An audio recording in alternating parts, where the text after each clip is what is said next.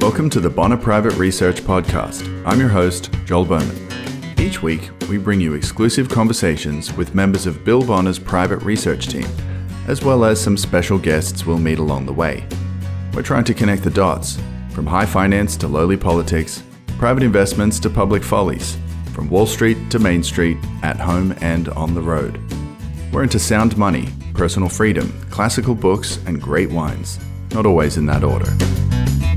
So join me and the rest of the Bonner Private Research team as we pack our bags and follow the money.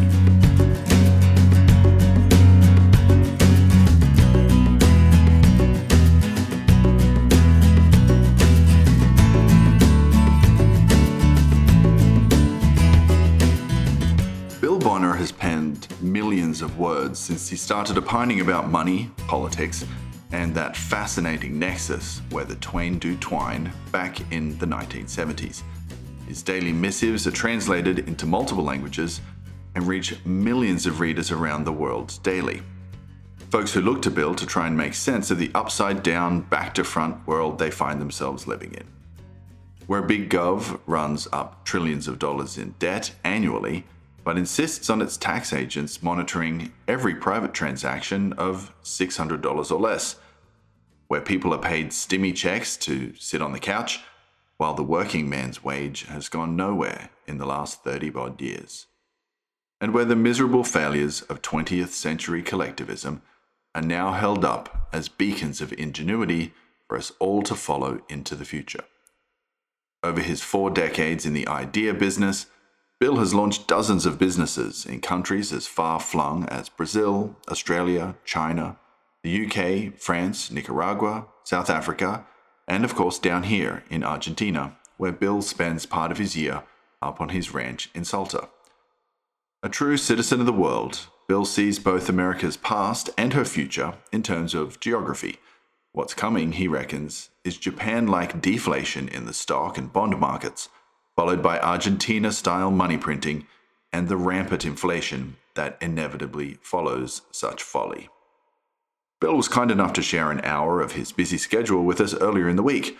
The two of us talked about everything from vaccine mandates to USSR-style central banking coming soon to the USA, to how to destroy 2,000 years of progress in a single generation. All that and plenty more in my conversation with Bill Bonner up next.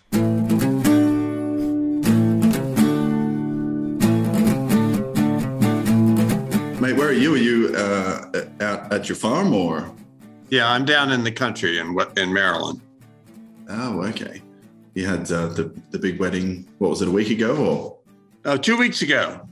Oh. Almost 2 weeks ago. Yeah, that was a big event. They take a lot of preparation, and you have a daughter, so you can start saving for it now. Yeah. Any words of advice? I've maybe got 20 years or something to save my pennies. Yeah, I think that's probably the only advice. Yeah. The only advice we'll put on record. Ask her to elope. Anyway. Right. So I've been reading your diaries all week as usual. Yeah. Are you planning a literal tour down to the Pampas, or is this just an intellectual exercise? No, this is an intellectual thing. I am going to the Pampas, but not till next year. Oh, okay. So we can we'll have to organize a bit of a catch up when you get down here. But I'm enjoying the Pampas news. I guess that's the point. There's a lot going on in Argentina right now, and it's kind of fascinating to see how it plays out. Yeah, never a dull day down here in Argentina. Not a dull day. I remember we spent the last 4.5 or so months up in the US hearing people complaining about whatever the official inflation rate was, 4.5%, 5.5%, something like, and saying, well, you ain't seen nothing yet. Wait till we get to 50%, 50% official. It's amazing how well people adapt to it. You know, you'd think that a currency that loses half its value every year, it means in 2 years you're wiped out. Right. You would think, how can you do business in such a place? But, you know, the Argentines are so well equipped for that. You know, I think they do math in their heads much faster than Americans. Yeah, well, even the shopkeeper has to update his price twice before lunch on the the cash register. So one of the ongoing kind of themes that we've been, I guess, investigating in this podcast with yourself and Dan and Chris Mayer, I spoke to just last week, was this idea that that over the past 18 months or so, during this big black plague that has beset the world, we've seen an acceleration of lots of trends that were already in motion. These trends aren't new when we look at things like government surveillance and snooping, or borrowing and spending, or even the trend toward people sort of migrating professionally online or into these so-called Zoom towns and that kind of stuff.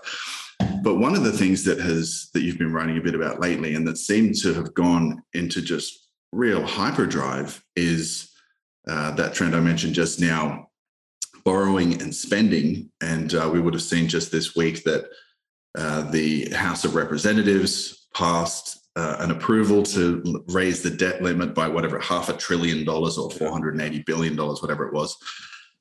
You have described what you think the fallout of that is likely to be as first stop Tokyo, second stop Buenos Aires. Do you want to that's elaborate a bit? Well, that's been, I've been wrong about a lot of things, and wrong about that too, because I kind of saw that coming in year 2000.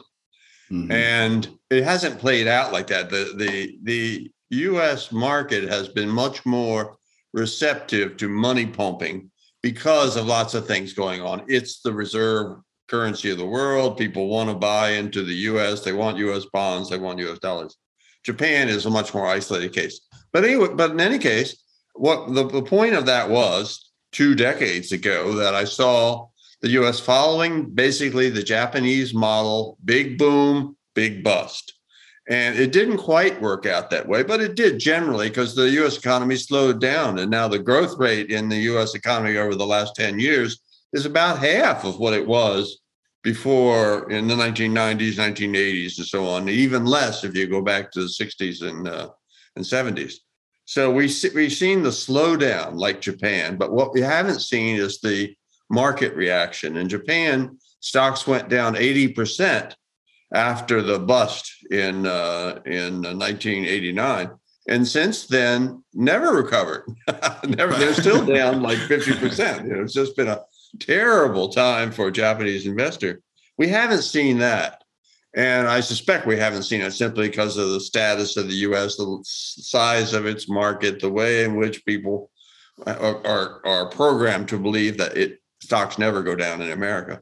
But I think we will. And I think the first stop on this tour is probably still Japan, where a crash occurs. And it occurs because we're at the crash level. And it always occurs. Stocks go up and then they go down. They can't go up forever.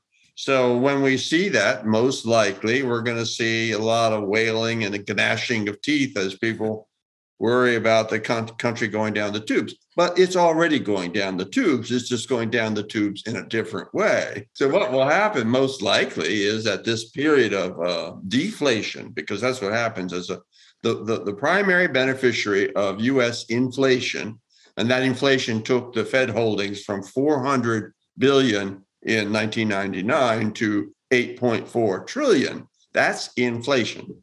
And that inflation has gone mostly into the stock market, which is up like $30 trillion above what it was at that previous level. So what we're seeing, that huge inflation typically followed by huge deflation. So we would expect the main deflation in the U.S. market to occur in the stock and bond market.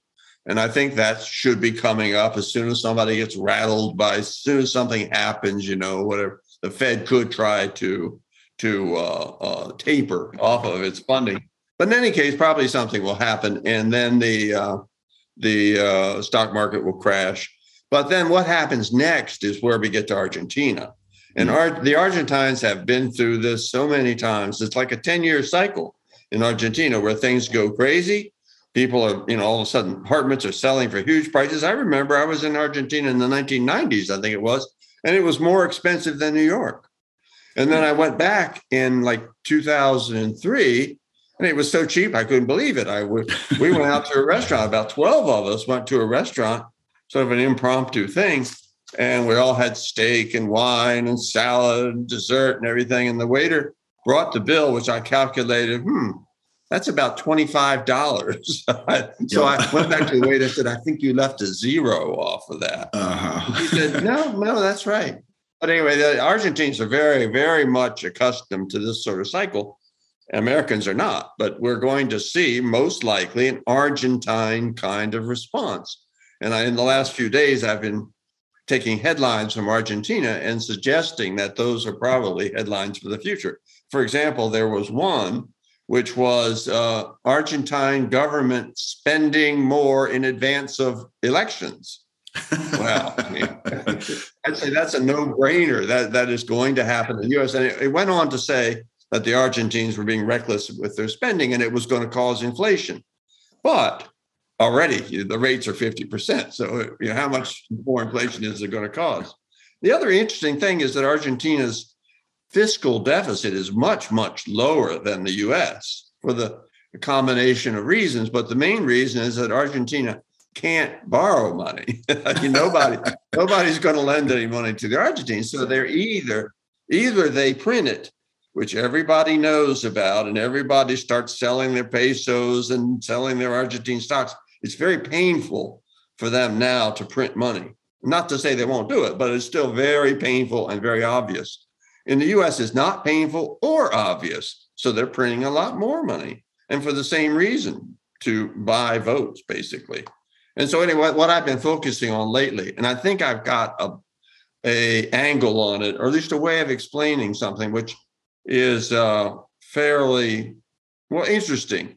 And to understand how could it be? This was the question that met me this week was, how could it be? I was just looking out at the trees or something thinking, isn't this amazing? This is 2021.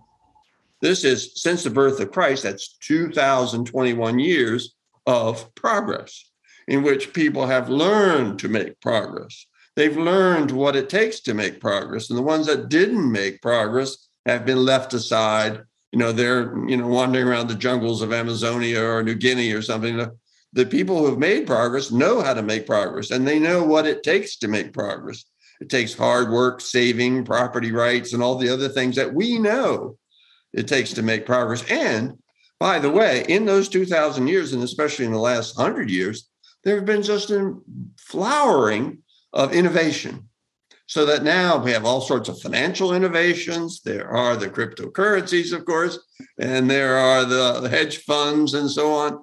It's just amazing. And so that now if you start a company, you can borrow millions of dollars, usually very easy, very quickly. The markets are flush with cash, flush with investors who think they're going to make a lot of money on your next disruptive technology. So anyway, this whole technological thing is just huge. There's just technology. You can't keep up with it. You can't figure out how to turn your car radio on anymore. It's got some kind of fancy thing on it. But the point of this is that in these 2021 years, so much progress has happened and so much clearly showing how to make progress. You know how many college graduates there are now in the sciences and physics, engineering, chemistry, and so on, compared to 100 years ago? Well, I don't either, but it's a big number. A lot of them are in China. Yeah. It's just huge. This flowering of capitalist innovation is just unbelievable. And so in the face of that, we used to see that growth rates are going down. And this latest innovation, the technological communications revolution, where AI and all this stuff is supposed to make decisions so fluid, and the data was available to everybody, and they had all these guys programming computers, and yet growth rates have gone down. I don't know what to make of that either, but I think that's the question we have to be asking ourselves. How is it possible that with all these smart people working so hard, innovating, starting new businesses, entrepreneurs, genius at technology, and yet things not getting better? And by the way, I'm not just talking about, I say GDP rates going down. That's not the only thing. You've probably noticed more than I, how our world is getting smaller. Now it's harder. It's like driving on the freeway in Los Angeles. You used to be able to drive faster. Well, things haven't gotten better. They've gotten worse. Now, when you go, and then about 20 years ago, all of a sudden airline travel changed, and not for the better. Suddenly you had to stand in line and get frisked and all that sort of stuff. Didn't get better. It got worse. And now all these things like that. And when we were going to go to New York, I was going with a friend of mine. My friend is not vaccinated. We decided not to go because everything's closed to people who aren't vaccinated. So that put the kibosh on that. Where our horizons are becoming more constrained. It's just the opposite because, excuse me for going on so much, but the point I'm coming to is that one of the things that we learned over those 2021 years since the birth of Christ is that what makes progress is the ability of people to decide what to do themselves. It's that freedom, really, because that's all. You only know progress when you see people choosing it. If you say, oh, great, I've got a great invention. I've learned how to turn wine into water. Better write a book about that. Yeah. How much demand would there be for that? None. Is that progress? It might be technological progress in the narrowest sort, but it's not real progress because nobody wants to turn wine into water. They want to do it the other way around. Right. That's the hard part. So we found out over these thousands of years that people working as slaves were not as productive as people working as free people. And we found that businesses and enterprises run by people who had skin in the game, who could create and keep their winnings because we protected capital, we protected property rights. That was a much better system. We found out all that stuff. And then in the 20th century, humans, bless their hearts, ran 3 huge experiments. They're sort of like back testing.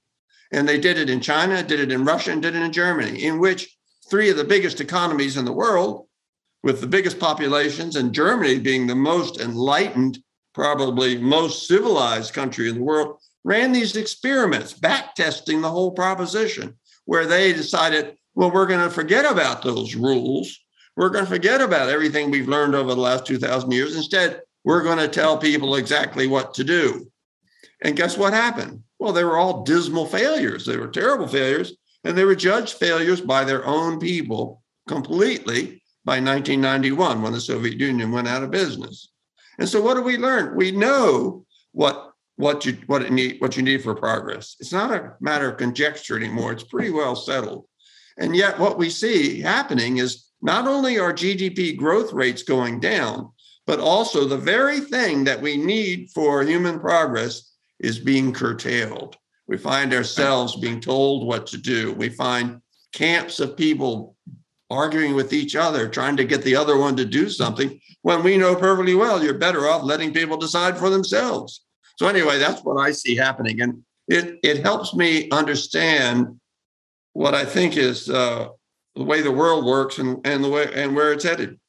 Well, I mean, you put a lot on the table there, I'll have to say. But let's start with the idea that we've had, through this process of trial and error and, millions of different people with their own hopes and their own dreams, their own expectations and their own aspirations, just sort of tinkering around the edges and over time making marginal improvements to the things that serve them or that they perceive serve them better. This takes millennia, of course, as a kind of big macro process. And then we have on the other side of free people making decisions, without coercion. On the other side, we have another subject that is, I know, near and dear to your heart. We have, I hope I'm pronouncing this professor's name correctly, but I think it's Saul Omarova. She comes along and says, hold on a second, don't worry about the banking and laws of usury and, all the kinds of things that private citizens have spent hundreds of years, if not thousands of years, perfecting and molding into something that they feel serves them. She's going to come along, and she is, as comptroller of the currency, she is going to top down tell everybody how it's going to be better and quote unquote end banking as we know it. What do we make of this? Right. Forget all those lessons learned by the Genoese bankers. Forget all those lessons by the Bank of England over hundreds of years, the Bank of France, the whole South Sea bubble, Mississippi bubble. Forget all those lessons. She's got the truth. And by the way, where did she get the truth? The University of Moscow. She's a graduate of the University of Moscow. Immigrant to the United States from Kazakhstan. On a Lenin scholarship, I believe she attended the Moscow. Something like that, yeah. The Lenin scholar. Yeah, I've just got one quote from her here because I mean there are enough to put. We could do a whole episode just on the hubris of this particular individual, but. She has been, she came out in the Financial Times today talking about, how she's being unfairly targeted because she's a female and a minority, not because her ideas are terrible, but it has to have something to do with her gender and her race, not, what's in her head or what's not in her head. But this is something, a snippet from a forthcoming Vanderbilt Law Review article in which Omarova envisions, quote, an ultimate end state whereby central bank accounts fully replace rather than compete with private bank deposits. So it doesn't sound like she's, any kind of meet you halfway mixed market kind of problem. This is all the way. She's got the truth, and is she, like her whole cast, are foreclosing our options? They don't want us to have the option of taking our money and putting it into account at the PNC Bank or into Bitcoin or into anywhere. It's got to go where she can keep an eye on it, and that's the whole drift of modern government. A fascinating thing, because as we know, it is contrary to the whole concept of the foundation of progress. You need people to compete. You need banks to compete in order to find which one will provide the best service. And her idea is to eliminate all the banks and make sure everybody is under control. So we have deposits, I guess, under her new USSR or USSA, whatever it is, Federal Reserve. Yeah, whatever. Deposits. But this kind of dovetails into another story, and that's the hypocrisy is really underscored when you see two stories next to each other in the newspaper or on the television. One saying that the House of Representatives has voted for just increased spending another $500 billion, guys, that'll be fine. Not seemingly, but extremely profligate with taxpayers' money. Present and future taxpayers, that is. Yeah. But then on the other hand, they're very, very stingy when it comes to monitoring private citizens' money. Down to $600 is apparently the latest transactional limit that they're going to be keeping an eye on. So how does that kind of feed into the narrowing of our horizons in your estimation? Well, I think it's just part of the whole program. I've come to see only late in life that the whole idea of democratic government is a fraud, really, that it doesn't work, and it never did work, and the ancient Greeks told us it wouldn't work, and they were right. It only works at a very small level. So if you have a town meeting in a little small town in New England, then it works plausibly well. People can get together and they can vote on where to put the town dump, and they'll do pretty well with that. But as it's like everything else, it's subject to the law of declining marginal utility. So the more people who vote, the less each vote is worth. And now in America, there have been many studies of this. The actual value of a vote in America today is approximately zero. It might be less than zero if you take into account the work you have to do to do it. But citizens don't control the government at all. The government is controlled by people like Miss Omarova, who, by the way, is. You could argue that, well, how'd she get to be a citizen anyway? She's really she's a Kazakhstan person. So anyway, but she and her whole cast, because there's a global cast, it doesn't have to be somebody born in the US or American or anything like that. They all agree that their caste should rule the world. And they have a whole system and a setup. And that's why they love this democratic government, because under democracy, the people don't rule, they rule. And they know perfectly well that they want most people to vote as possible. They want to give away as much money as possible, especially in small amounts, so that they will buy the favor and the dependence of the voters. And now I think that's true in Argentina as it is in America. Most people, the majority of people, get some or all of their funds from the government. And so they like the government. They want it to do more, and they vote for whoever promises to give them most plausibly the most money. So this whole elite class is really a parasitic class. They're not what they might have once been. You can say, we are in American mythology, we have the founders, the founding fathers, and they were wise beyond measure. And they were also major property owners, the richest people in America at the time. And their idea of democracy meant that they voted. Nobody else voted. And that worked. It worked because they were property owners, and they wanted to find a system to control what they saw as the major threat to property owners, and that was the government. And so they set up a system designed specifically to control, to limit, to make sure the government couldn't get too big for its britches. But over the years, of course, the government did get too big for its britches. And now people like Ms. Amarova and a lot of other people are all out there finding more and more ways. And one of them, by the way, is to eliminate the debt ceiling. After they got the funny money in place, they could print money. So they didn't have to go to taxpayers and ask for it. And they didn't have to go to the bond market and borrow it. Now they can print it. And so that after that, the only limit that Congress still had was the debt limit, the debt ceiling. It gave them another opportunity to shirk their duty, right, and vote for an increase in the debt ceiling. But it was the only thing left. And now, of course, Ms. Pelosi and Ms. Yellen and all the other powers that be are talking about eliminating the debt ceiling so they don't have to deal with that anymore. They don't want anything to get in the way. And the other big thing they've done recently, which they're very proud of, is they've set up this whole international tax minimum tax on corporations so that nobody gets away. It's all part of the same thing of narrowing your options. The countries, at least on the corporate tax, can't really compete on corporate tax rates anymore after this thing gets in place.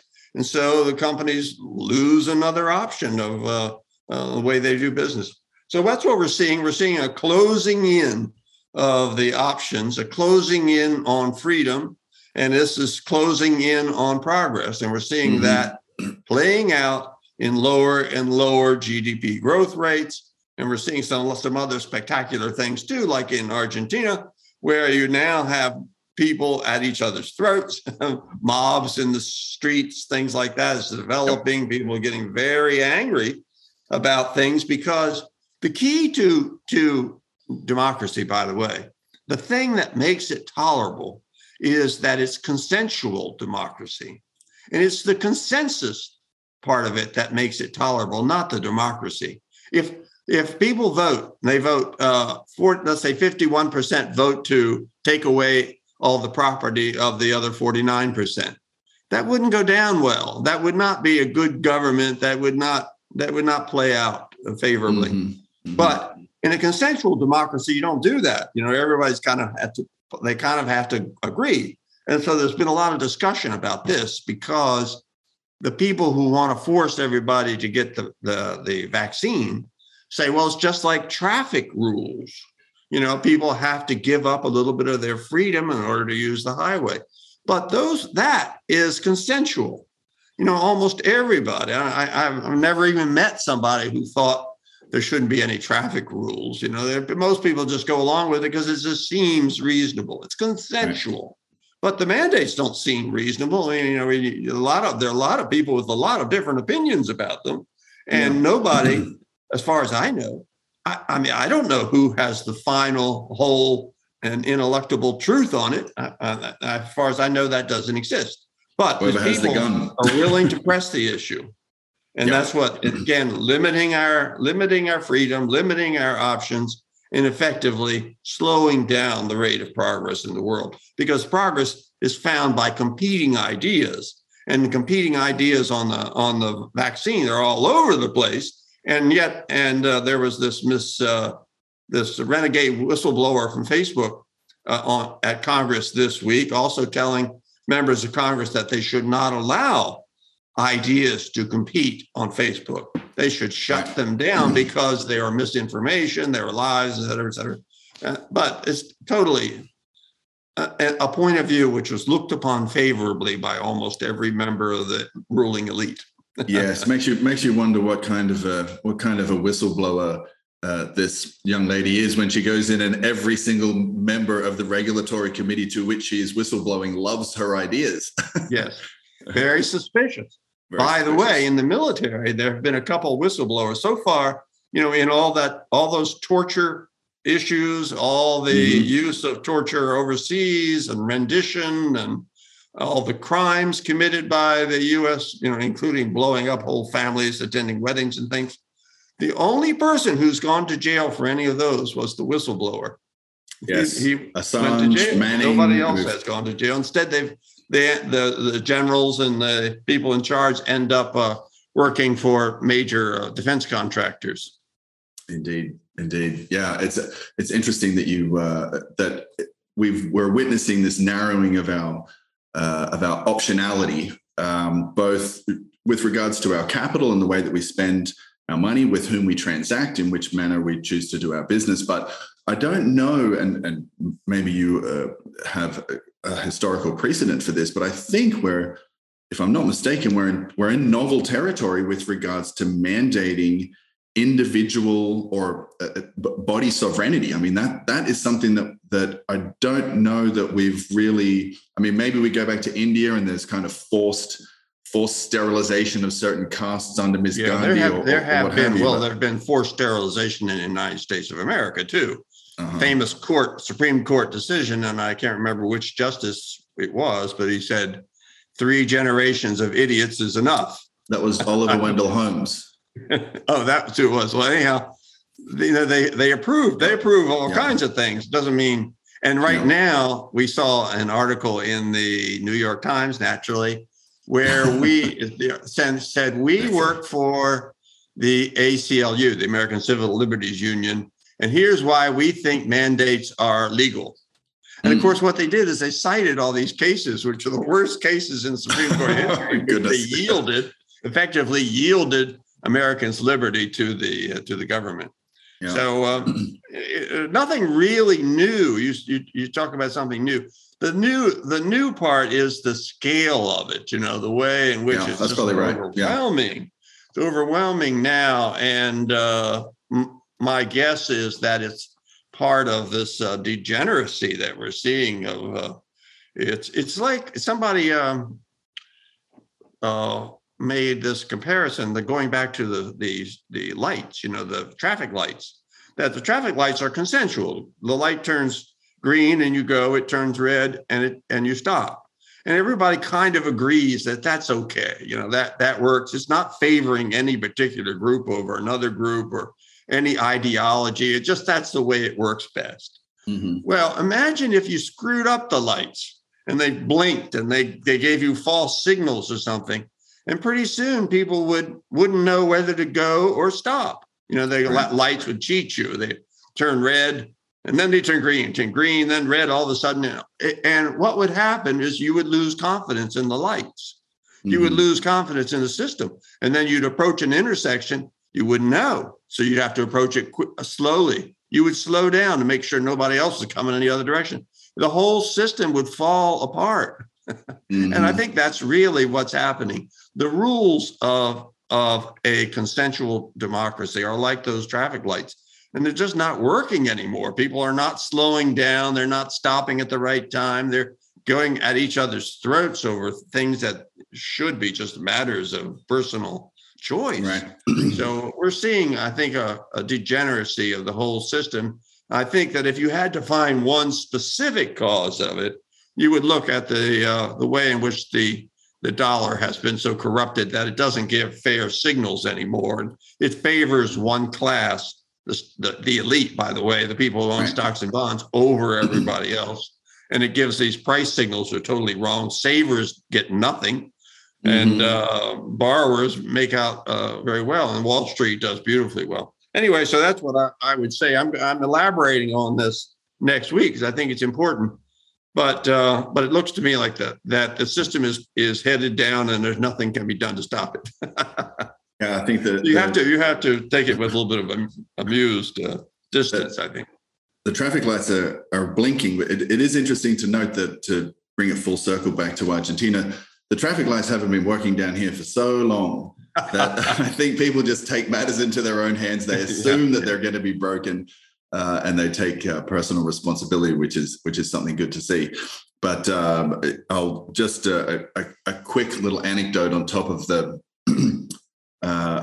the curtailment of freedoms with regards to these vaccine mandates. I'm sure you've seen my country of birth, Australia, has been leading the way in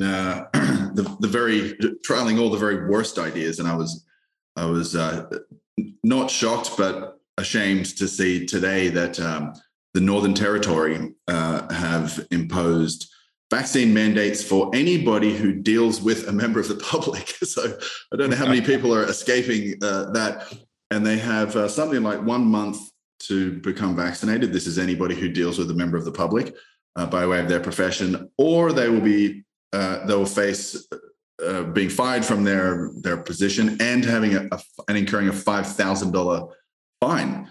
So if this, I can't imagine if that goes through in Northern Territory, that'll roll around Australia, and then I've been calling Australia the canary in the COVID coal mine since the beginning, because they were swooning deep down in the mine shaft. And I think that some countries around the world are looking at Australia and they're saying, hey, this isn't the Congo, or you mentioned Papua New Guinea or something like that. These people look like us. They sound like us. They live in houses that are like us. They have televisions like us. If they can fall so quickly and capitulate so rapidly, then what's to stop that from coming home to roost? We're all doomed. And up in the Northern Territories, there aren't any people up there anyway, are there?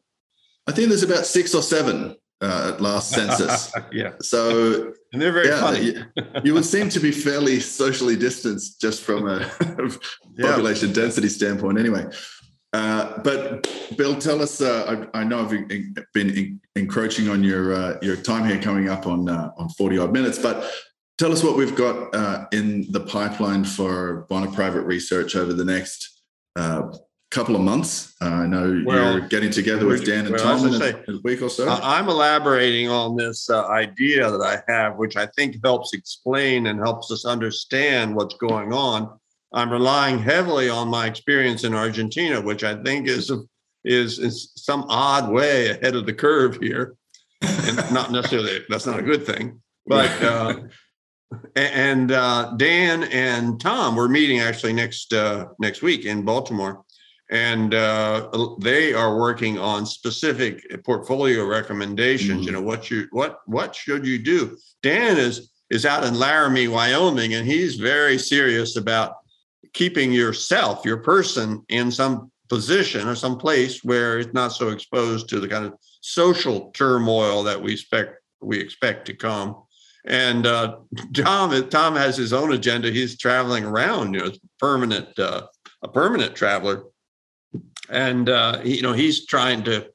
He lives on his investments, so he's investing his money in a way that produces gains enough to keep him going. It's very interesting. So we're meeting next week to talk about the big picture and the little picture and actual portfolio recommendations.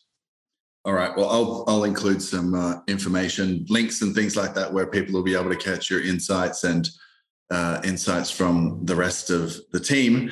So you mentioned down here in March, Bill. If I don't see you down here before then, hopefully we can catch up at Loda Jesus for one of those $12.50 lunches for us and the families. Yeah, good. Well, I'm looking forward to it. Wonderful. Thanks a lot, Bill. All right. Thank you, Joel.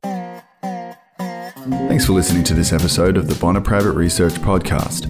You can find more conversations like this in the members-only section of our website at bonnerprivateresearch.com. If you would like to contact us, please address compliments and complaints alike to podcast@bonnerprivateresearch.com. We look forward to hearing from you either way. Until next week.